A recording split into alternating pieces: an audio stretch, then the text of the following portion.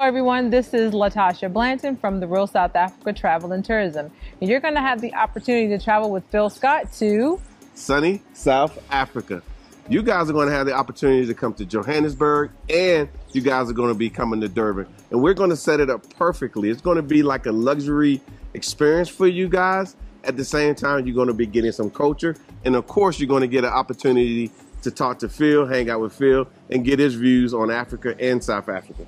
You're also going to get an opportunity to explore the lifestyles here that are available in South Africa. And we're going to do all that for you in an amazing 10 days. We do hope that you go to the website and book, because we do look forward to seeing you here. Absolutely. Our website is therealsouthafrica.com.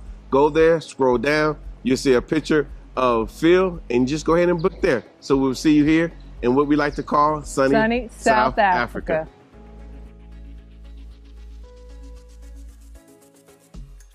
More great news coming out of Burkina Faso. This is incredible, honestly. Burkina Faso announced that they are launching their first gold refinery by the end of 2024.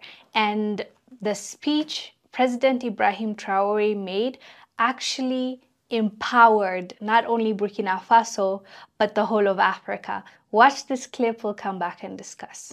There's no longer any question of us taking our gold abroad for refining. We'll refine it on city, because we know the real content of the raw gold that comes out. That's very important, Burkina Faso's military leader, Captain Ibrahim Traore, said at a launch ceremony in the capital Ouagadougou. For some time now, gold has been Burkina's leading export product, he added, but we have no control over gold.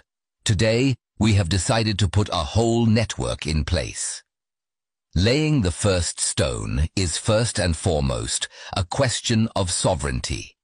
In the environment of gold production in Burkina, for a long time it was said that we were not a gold-producing country, but for some time gold has become the leading export product. But we do not have control over gold, whether it is research, production, as you have seen the refinery. We asked ourselves lots of questions, and today we decided to put a whole chain together. You follow with fishing that we want to exploit the gold ourselves, and today we are laying the first stone of the refinery. It will no longer be a question of us taking our gold outside to be refined. We refine it on site. We know what the real content of the raw gold that comes out is. That is very important. This is huge. Up until now, they send their gold outside of Burkina Faso to be refined. Hence, they're not really getting the benefit. They're just exporting the raw material.